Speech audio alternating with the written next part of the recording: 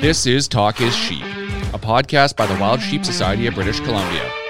Come along as we take conversations that matter to you into the high alpine.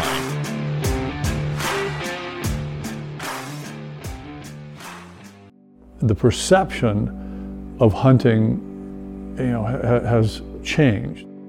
It's our duty now, our responsibility as hunters, to change it back. And we've spent the last few decades trying, espousing that message, preaching that message about wildlife conservation. It's fallen on deaf ears, all of our attempts. I think what we have to do is maybe appeal to the emotional side or the visceral side. We have to tell our story. We know what we are. We know how deeply we care about wildlife. It's just the people out there that are voting to get rid of hunting, they don't understand our stories. Sometimes we have to translate it to something that they understand.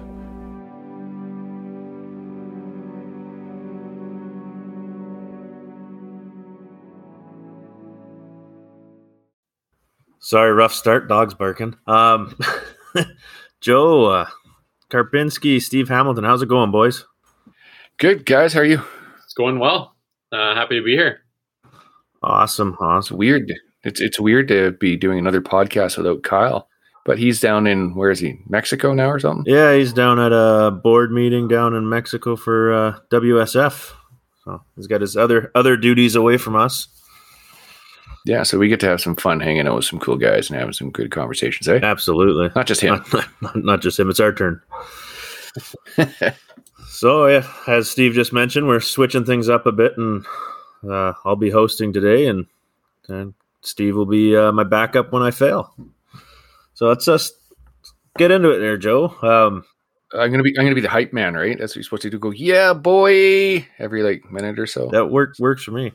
So, Joe, for the folks at home, who are you? Where are you from? Name's obviously Joe Karpinski. Grew up in Maple Ridge and kind of lived all over the province over the past 10 years and spent quite a bit of time hunting and fishing. Oh, right on. Now, being in the Lower Mainland, it's always a little bit difficult. Were you to get into the hunting world? Were you born into it, raised, or adult onset? How did that go? From as far back as I can remember, my old man was dragging me into the woods. He's got pictures of me when I was, 2, 3, out along with him on hunting trips and riding along in the pickup, and same thing, fishing and camping and dragging me out in the boat. And so all I can really remember growing up is every spare chance we had, we were heading out into the wilderness. That's awesome. Do you have one kind of moment where that happened, say you were with your old man out in the bush, and just something that happened where it's, this is my passion. This is for me. This is what I want to do. I honestly can't really think of too many specific moments. His passion for the outdoors is obviously extremely instilled in me. He the guy just lights up when he sees animals. Same thing when you hook a fish. It's hard to describe that feeling and excitement, and he was so good at it, and he just loved being there. We were pretty good at fishing, I'll say, over the years. So we definitely always seemed to have quite a bit of action. And he spent a lot of time scouting in summers and finding animals, and we always seemed to have good luck hunting as well. It was just kind of something our family always did and spent a lot of time doing. Oh, that's awesome. It's hard to beat being raised like that. And your social media definitely shows that fishing kind of comes naturally to you boys, for sure. Yeah, it's definitely handy having a lot of access to it. And, in the Lower Mainland, there's still lots of opportunities to get out as much as you can. And I mean, we lived a block away from a river growing up. So it was again, elementary school, I remember riding down to the river almost every day with my buddies, fishing for trout or salmon or whatever we could down at the river. Yeah, that's we had the being from Maple Ridge. I'm sure we were fishing the same spots. Probably crossed paths more than a few times when we were younger and never even realized it. Now my son's down there all the time down in under the bridge. I'm sure you know which bridge if you're riding down to the river. But yeah, no, they're that's awesome. Similar childhood, similar raised the same. That's now I see you're taking that role with your kids coming up there. You got them in the outdoors every chance you get, it seems. How important is that to you? It's extremely important to me. My wife, she didn't really grow up with the, utilizing the outdoors the same way we did. They did lots of boating and camping and stuff. But like when we got married, it was still kind of new to her, the whole outdoor world. And she didn't really obviously know it to the full extent that, I live it up to be. And, the way the modern world's changing and everything, and you see a lot of people have become a lot more distant from the outdoors. I don't want my kids to not live those same experiences I had, because I feel like they made me I like to think I'm a good person and I try hard and I work hard. And, I feel like you learn a lot of skills out there that you use in everyday life. And I feel like you also learn to appreciate life a little more. Oh, definitely. Yeah, there's something about getting the kids out there and having them follow in your footsteps. There's something special about that for sure. Now, let's get into the fun stuff here, because you're kind of a silent killer there. You're always seem to be putting stuff down and doing a pretty good job. At least you make it look like it. So this September, you had a good start to the season, didn't you? What happened there? Yeah.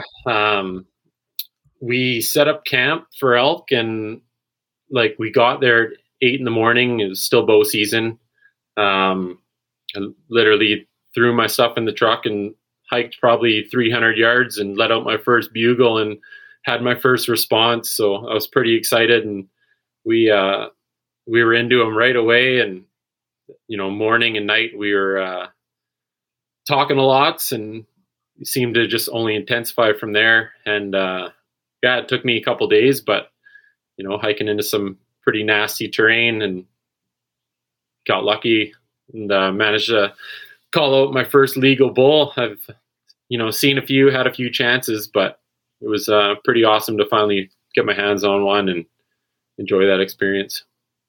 Now, when you're getting lots of talking back and forth, were you getting one of those bugle battles with them and screaming at each other? Because I've been in a few of those, and man, there's no sound I've experienced in BC anyways that can compare to that outside. Like bone chilling. Yeah, we kind of grew up moose hunting, so elk was kind of new to us. So, we've been doing it for the past 5 years, and last year was the first year we actually took some elk. So there's been some learning experiences along the way, and I'm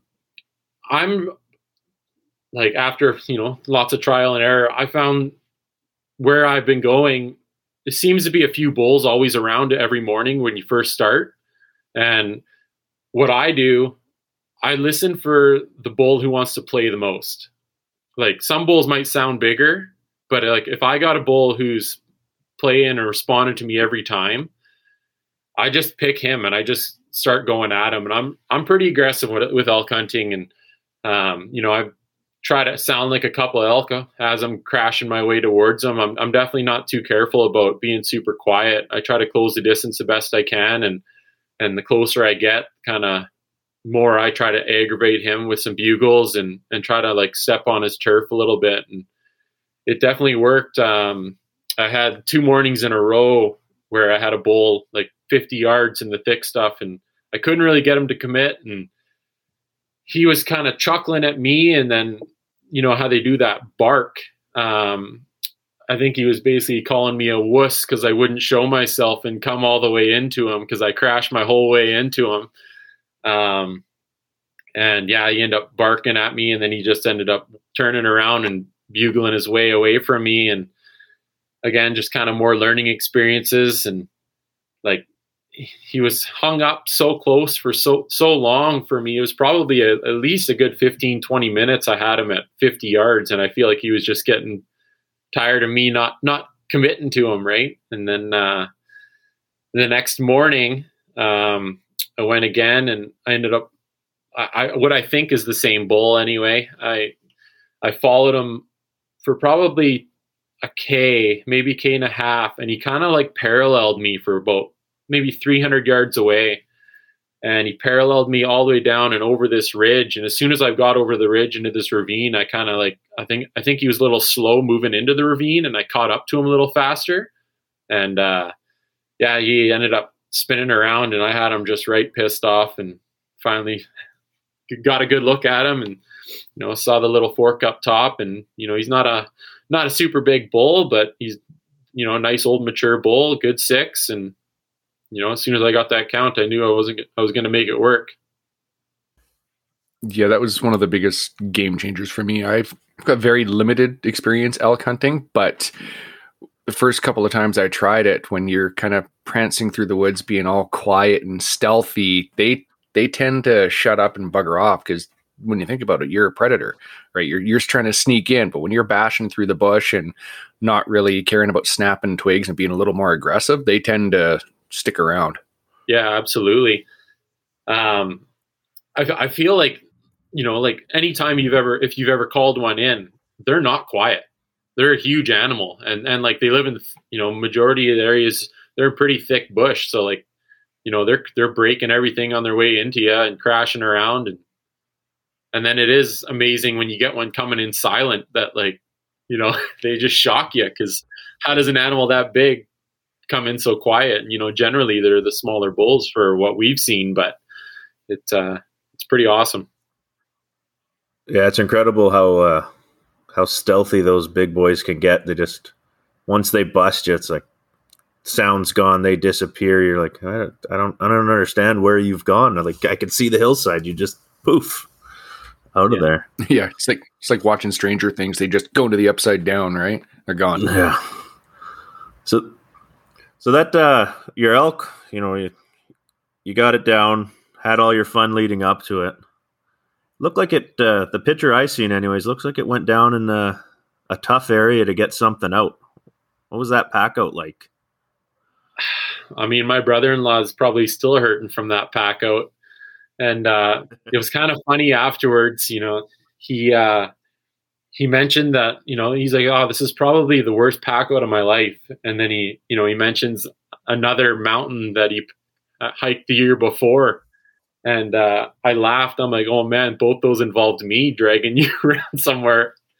Yeah, it was pretty steep terrain where he ended up dying. And it's probably about 500-600 yards, like straight up. And then you kind of end up on this nice little plateau, and which is just full of brutal deadfall. But the best part about the whole thing was, when I'd shot the bull, I got up to him, and we in-reached my buddy, and he had to come about 1 kilometer over to meet me on the ridge. And when he met me, we're kind of celebrating, and we kind of started, because it was such a thick spot where he died, and big animal, we're not trying to get a decent picture for the memory bank. And I started cutting away some small bushes with a knife to kind of get them out of the way. And I cut right through one of them, and I actually stabbed myself right in the calf muscle, about just over 1 inch deep. And like right away, I'm like, oh man, I just stabbed myself in the leg, and like I'm holding pressure, and I'm like, I got a first aid kit in my bag I always carry. And, I lift the pant leg up, and, it's obviously a sharp hunting knife, perfect, clean cut. And I'm looking, and I can I can see the meat in my calf, and I'm like, this is probably not good. And, somehow it didn't bleed too much. I wrapped her up pretty good, and, a little tourniquet on, and, just below the knee. And we ended up hiking all the way back out to camp, and getting some help and bandage the thing up a little better at camp, and then we ended up hiking all the way back to the bull, and breaking them up and packing them all the way out. And by the time I got back up to camp the second time, pants are pretty bloody, and but he was kind of at least stopped bleeding by the time we got back up, and things were okay. And it was definitely not the best scene, but good reminder for everybody to pack a decent first aid kit in your pack, not just the truck, because you never know what can happen out there. And once we got back to camp, we cleaned it up pretty good, and my dad had some crazy glue, and we patched her up, and it's been all right. There was definitely a little bit of kind of internal bleeding that kind of ended up showing through, and from about my knee down to my ankle, but no, I've got it all checked out since, and everything looks okay. Awesome. What kind of pack were you running? I run a Mystery Ranch Marshall. I've had that thing for probably 7 or 8 years now, and it's hauled out a lot of animals, and it's never ever bothered me. I absolutely love it. It's a good reminder, though, for the first aid kit. That's something that a lot of people just overlook, right? They've got a great one that sits back at camp or in their truck, and when you're in the bush, a couple of K, all of a sudden it's a bit of a nightmare if you've got to deal with something like that. Yeah, absolutely. It can happen fast, like just a quick, a dumb thing to do, and obviously cut away from you too, right? Just like you're supposed to. But yeah, quick lesson learned for sure that shouldn't have happened. Yeah, sometimes that excitement takes over, and you live and learn, right? Yeah, absolutely. So what? I see a nice deer on the wall back there. You got a story behind that guy? That's actually one of my old man's bucks. He downsized his nice big house into a little rancher, and he's a quite accomplished hunter himself, and he's doesn't have the wall space, so this one gets to hide with me. I got a couple others in here, a couple whitetails, and but this is just this is my little hunting room I got here that I have too much stuff in, and the big boys hide upstairs. Perfect. Now let's get into the one thing we all love and what brings us all together: sheep. You had, not last year, the year before, was it your first sheep hunt? You guys doubled down. Start on the top of that. Was a hike-in, fly-in? What's going on with that? We did a hike-in trip. There was 4 of us, and we kind of had our area picked out. One of our friends had been in there before, so it was nice to have some local knowledge of the area, and I think he'd been in there 3 times. Knew there was lots of sheep in there. He had taken one ram before. We ended up hiking in. It's, I think it was about 16K up into the back end, and we kind of split up at the bottom of this big drainage, and, they kind of went to the one mountain range and we went to the other. And they actually got lucky opening morning, and they shot a nice 7-year-old ram. I think it was about 2 inches over the nose, like beauty flare, nice curl. It was actually quite shocking. Like, we hiked in, but there were some guys that were flying in from another area, and it was a lot busier up there than I obviously had hoped. We actually ended up on a mountain where there was 2 other guys. So we kind of had a conversation that morning, and we kind of went separate ways, and we went to go hunt on the backside, which I think, we're brand new to sheep hunting. For stones, we done, the bighorns a little bit, and, we spent a lot of time mule deer hunting, and, we got them figured out pretty well, where to the point where, we get a little pickier when it comes to what we're taking. And we're definitely more than okay with, eating tags and, not shooting something. So we kind of went up there with an open mind and knew that like, it's gotta be a for sure sheep for us to take it. And, opening morning, we found ourselves on 11 rams. And I kind of laugh because the one ram, I even say like, I'm like, wow, he's way over the nose. And, they turn and spin. And then I think we watched those sheep for another 3 hours and we just didn't get the right look at them. And we're like, oh, there they go. Watch them walk around the corner and they were gone. And it turned out that those other two campers that we split up from earlier on in the morning, they ended up finding those rams and they ended up taking them.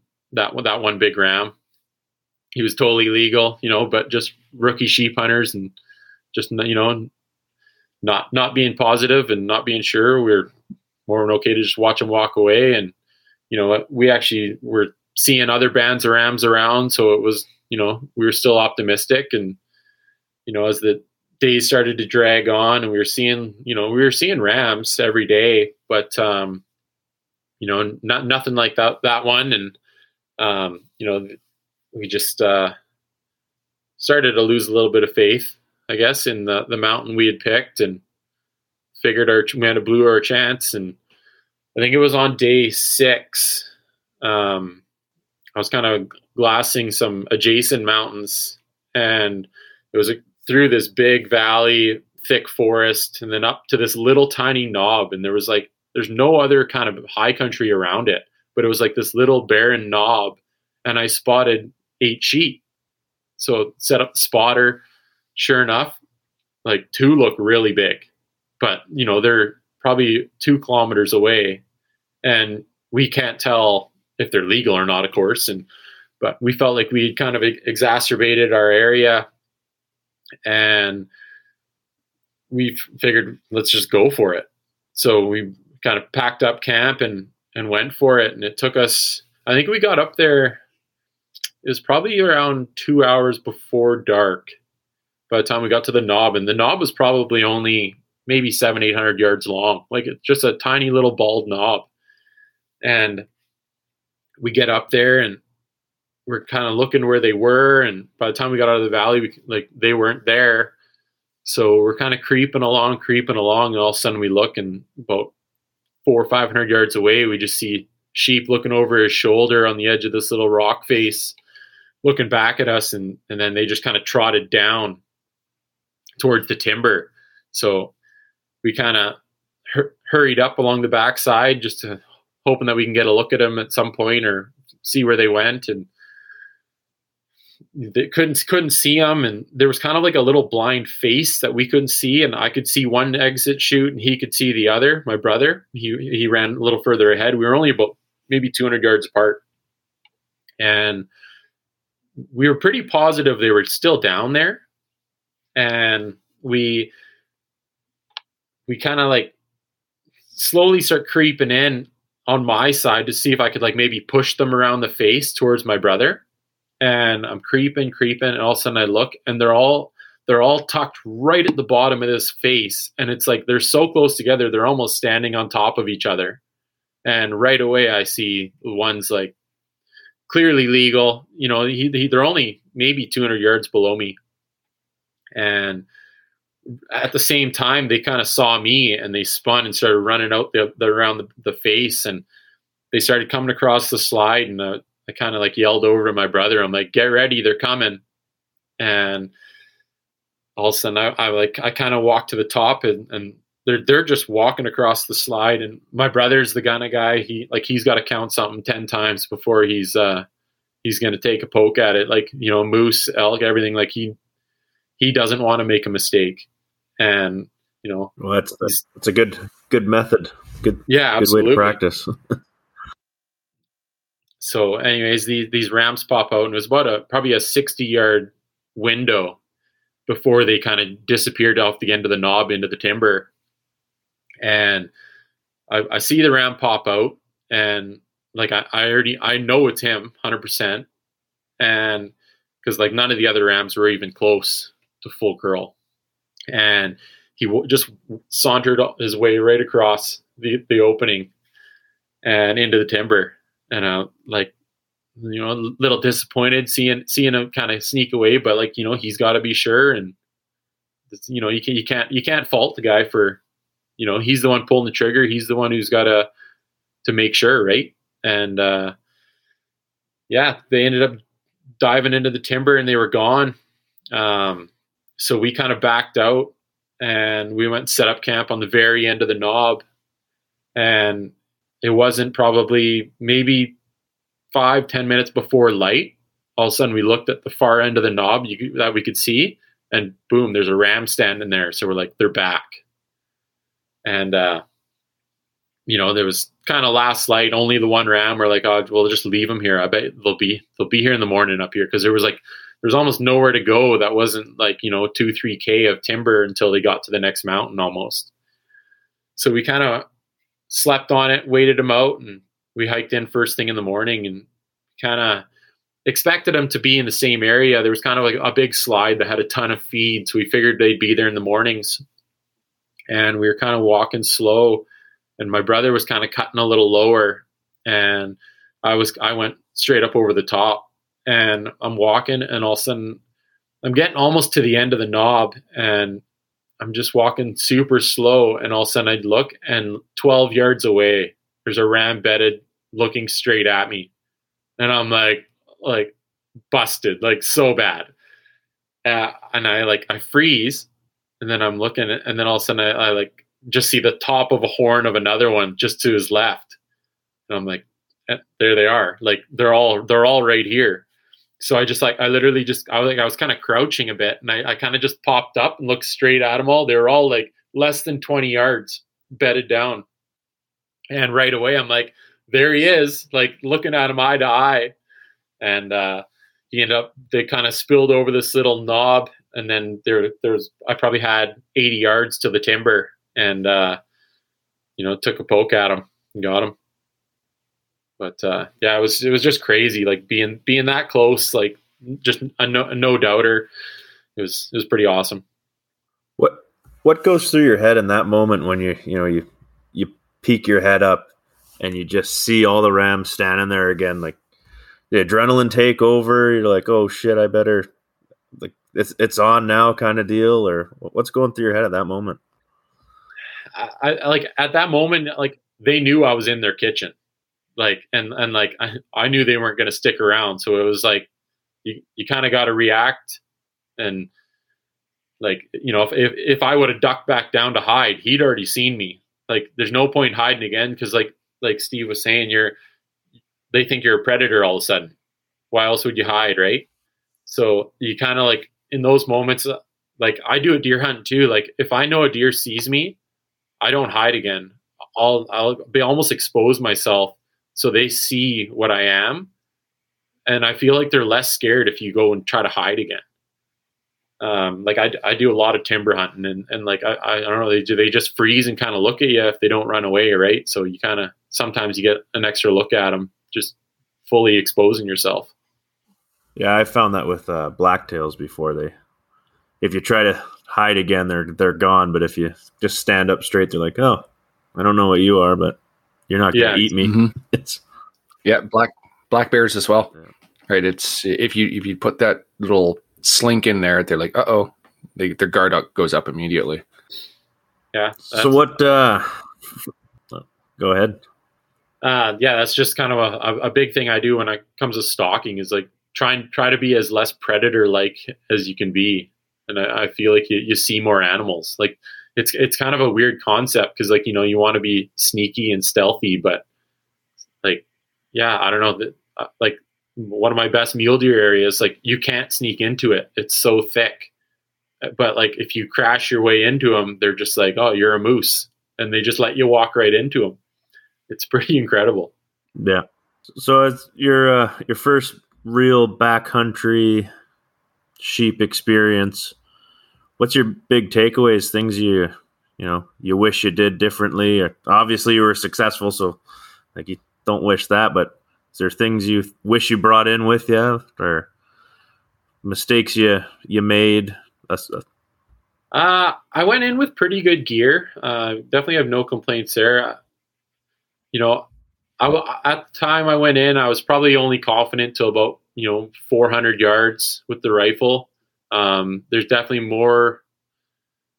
There's a lot of opportunity if a guy could reach out a little further, but at the same time, with a lot of the topography that you get in sheep country, you can sure it takes a little more effort, but you can sneak around and try to close those distances to try to get it under 400 yards pretty easy from what we've seen anyways. And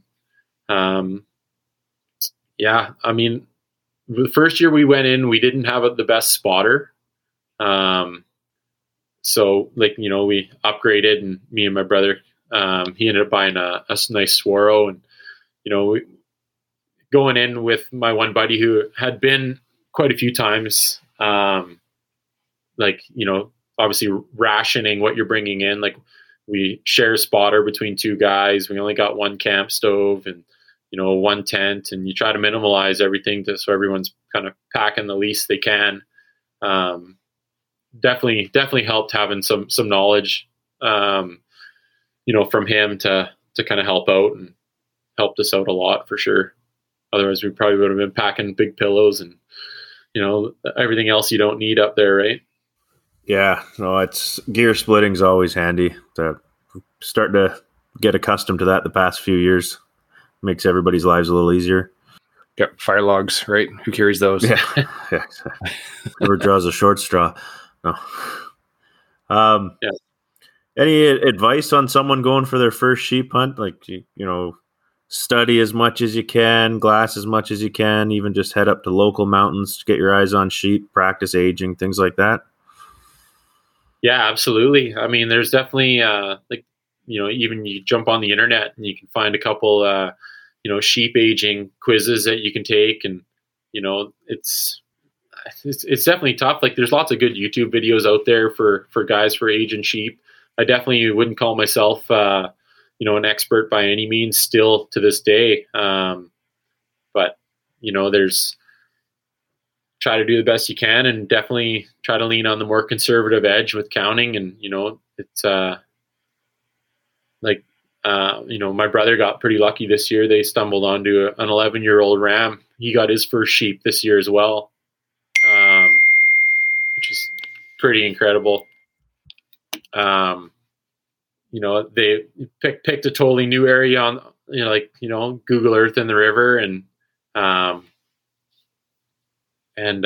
find a new place to hike in, and paid dividends. Obviously, they stumbled onto a pretty nice old ram all by himself, and they closed the distance. And I think he took them on day 3 of their sheep hunt, and they picked a new area. It had a lot less sheep, and got lucky. Just found Mr. Right. So I don't know if you said it before, but when he let you know that he got a ram, so was that after he was in the bush, or you get a inReach message or Zoleo message or something letting you know? You live that excitement with him a bit? Yeah, he actually borrowed my inReach, and so I was kind of keeping in tabs with him, and I was the odd man out this year on the sheep hunt with a new baby girl at home, and so it was kind of nice to almost feel along for the ride. And me and him spent the past 2 years hunting sheep together, and had definitely a lot of close calls, and definitely would have loved to have been there in person for his first one. But that's kind of nice thing about the the satellite devices we have these days is the guys who are sitting at home get a feel part of it a little bit, and kind of they're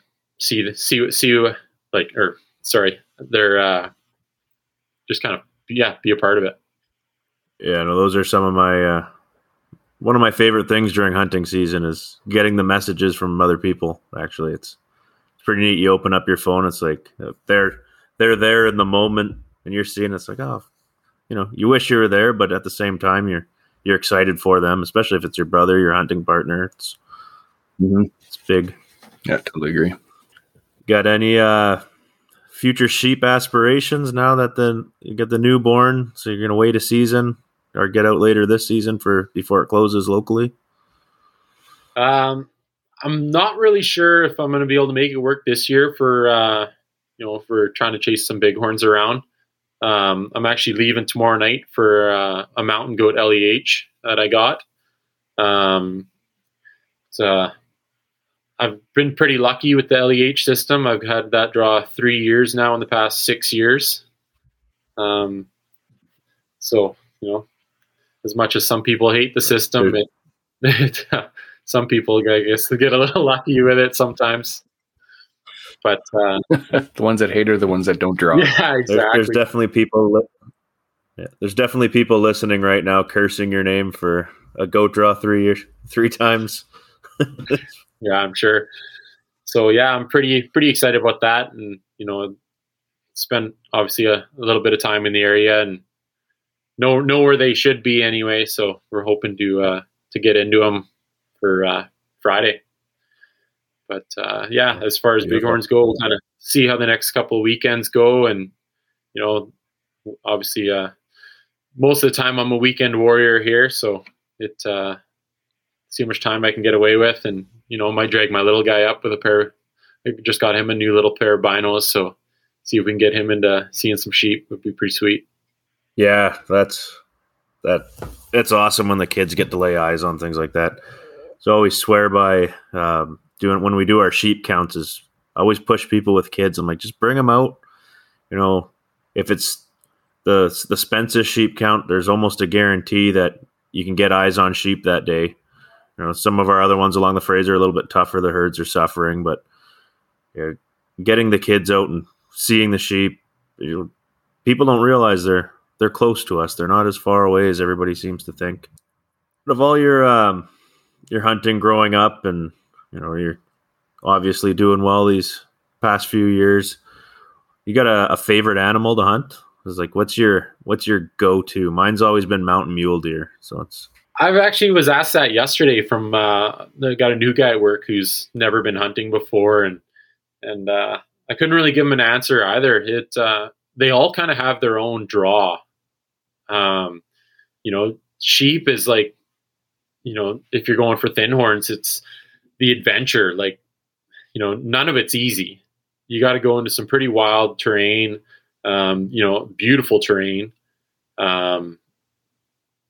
Sometimes you see lots, sometimes you don't see much. That goes with any animal, but moose I find they're fun. They're super easy to talk to, and I feel like that's the best animal for beginners to kind of get into, coercing with animals. They seem to play a lot more than elk seem to be pretty wily.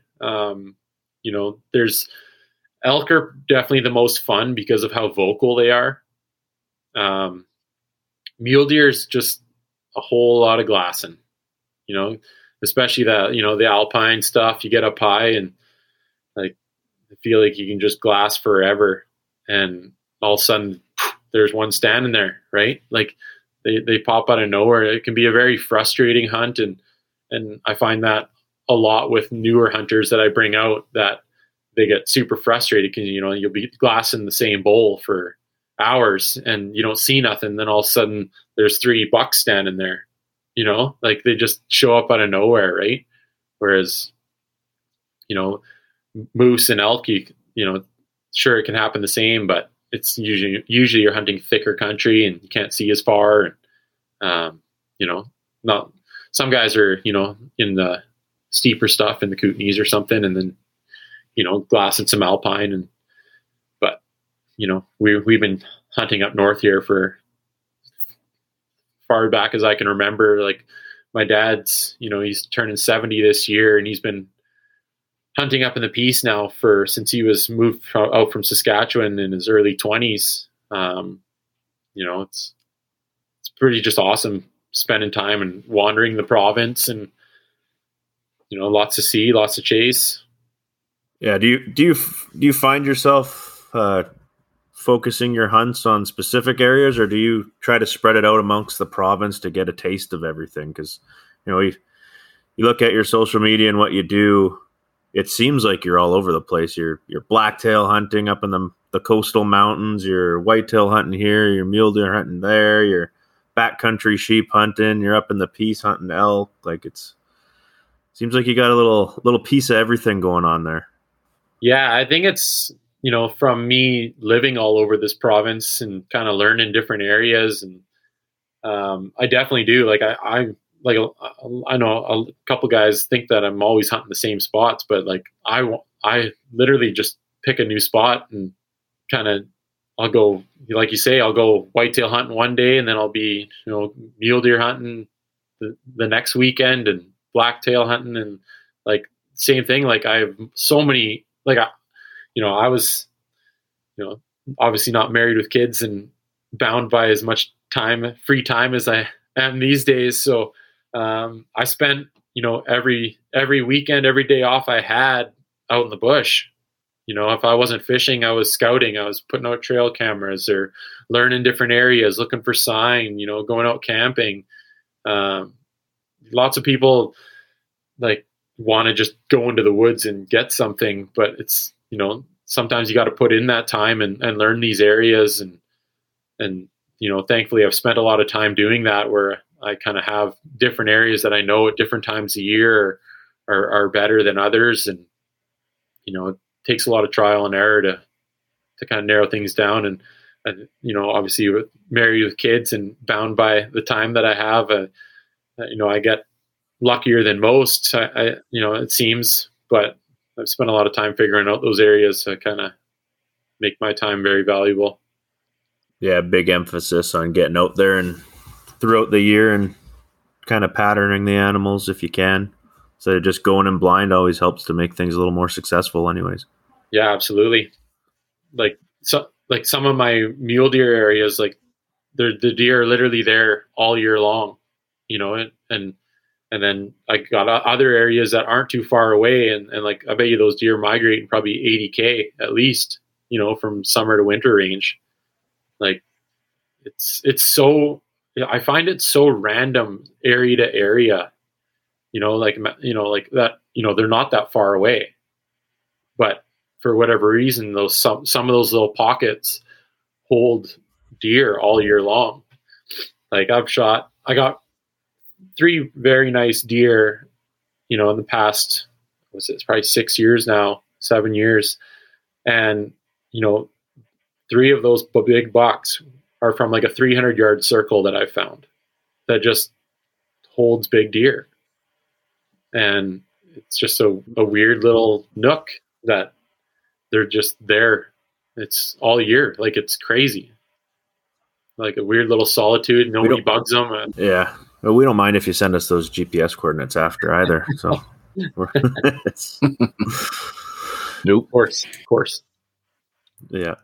Now, you might not have a moment, but it seems like almost every hunter, especially guys who have been doing it as long as you have that uh-oh moment in the woods. You've got that close call with an animal or a close call with weather where you're just caught off guard, in trouble. Have you ever had a moment that stands out to you? In one in particular, if you got a couple, we're all ears. On my second stone sheep hunt was probably the scariest moment I've had. Was we were like up near the peak of this one mountain, and black cloud rolling in. We're still kind of glassing, knowing it's going to rain soon.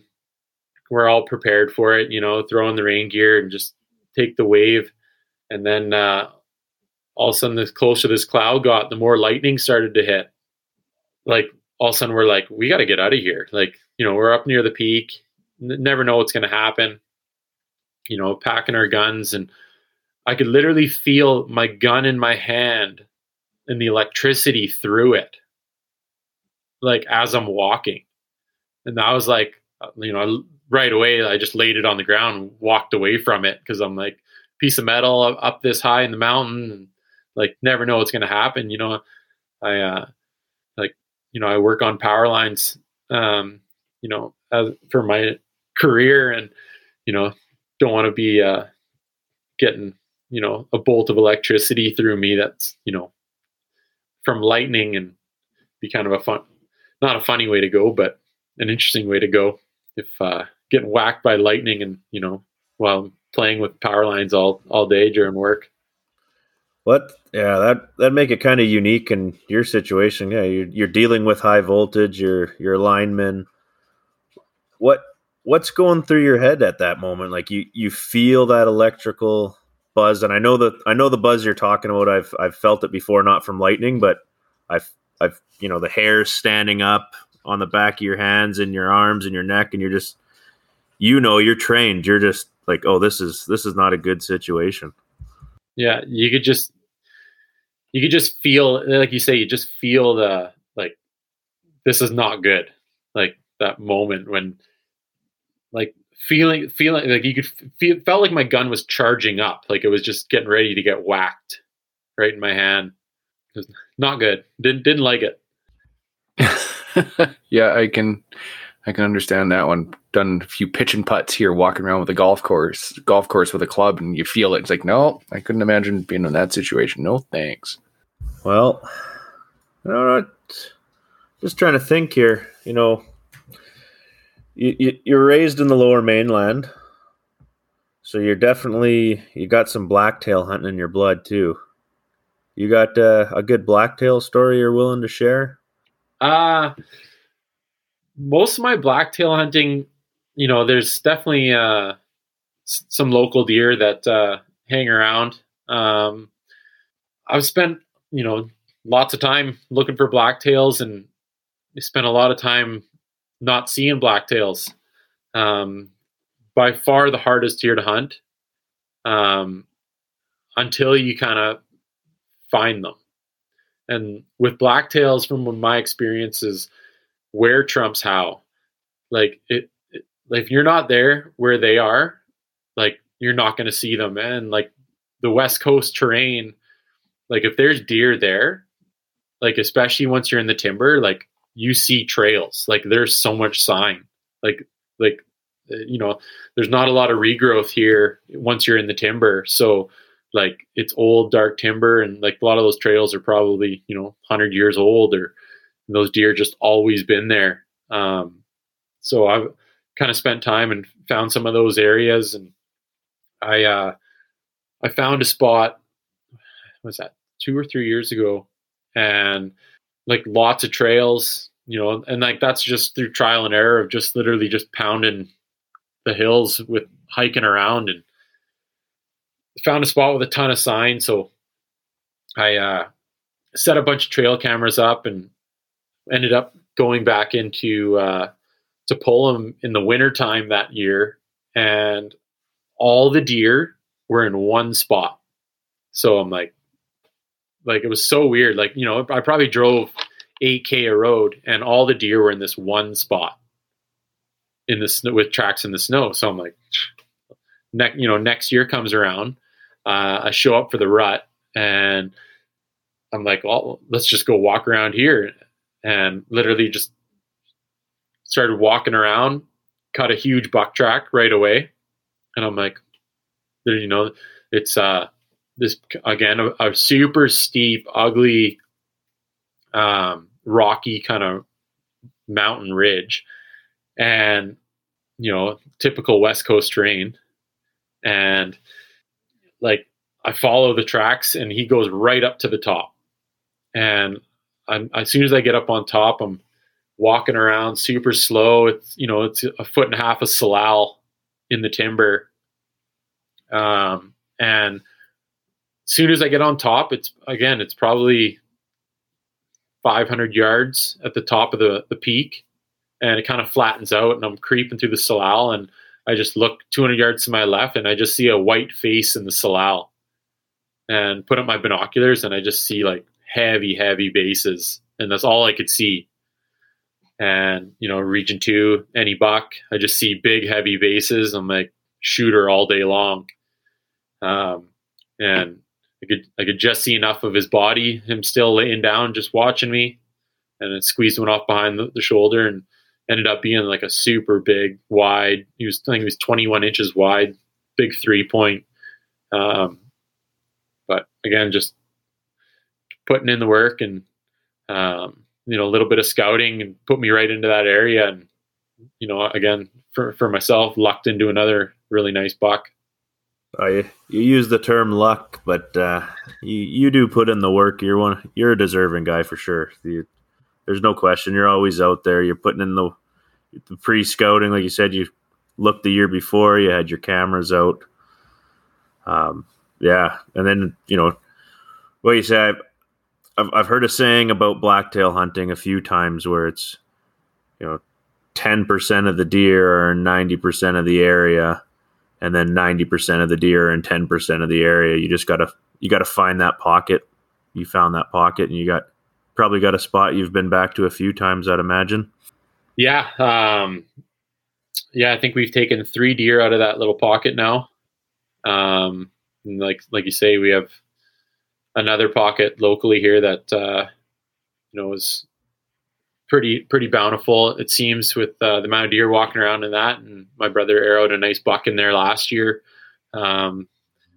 which is the first year we've actually taken out of that area. But there's 2 really nice deer still hiding in there. One's got a super goofy frame that, like, I'm assuming his horn base or something must be messed up, but his antler's almost like a wave. It's super weird, but he's a weird little 4-point. But yeah, super cool, unique buck. Right on. Well, I've really enjoyed this conversation, Joe. You know, it's good, almost a hunter session, shoot the shit kind of deal. It was really enjoyable for me. Hopefully, Steve enjoyed it. Oh yeah, totally. Quiet. Oh yeah, I was the hype man. Yeah, boy. Yeah, you know, it was awesome. I always enjoy getting to hear actual on the ground stories, right? So that was awesome. Thanks, Joe. Yeah, pleasure to be here. Thanks for having me. Yeah, thank you.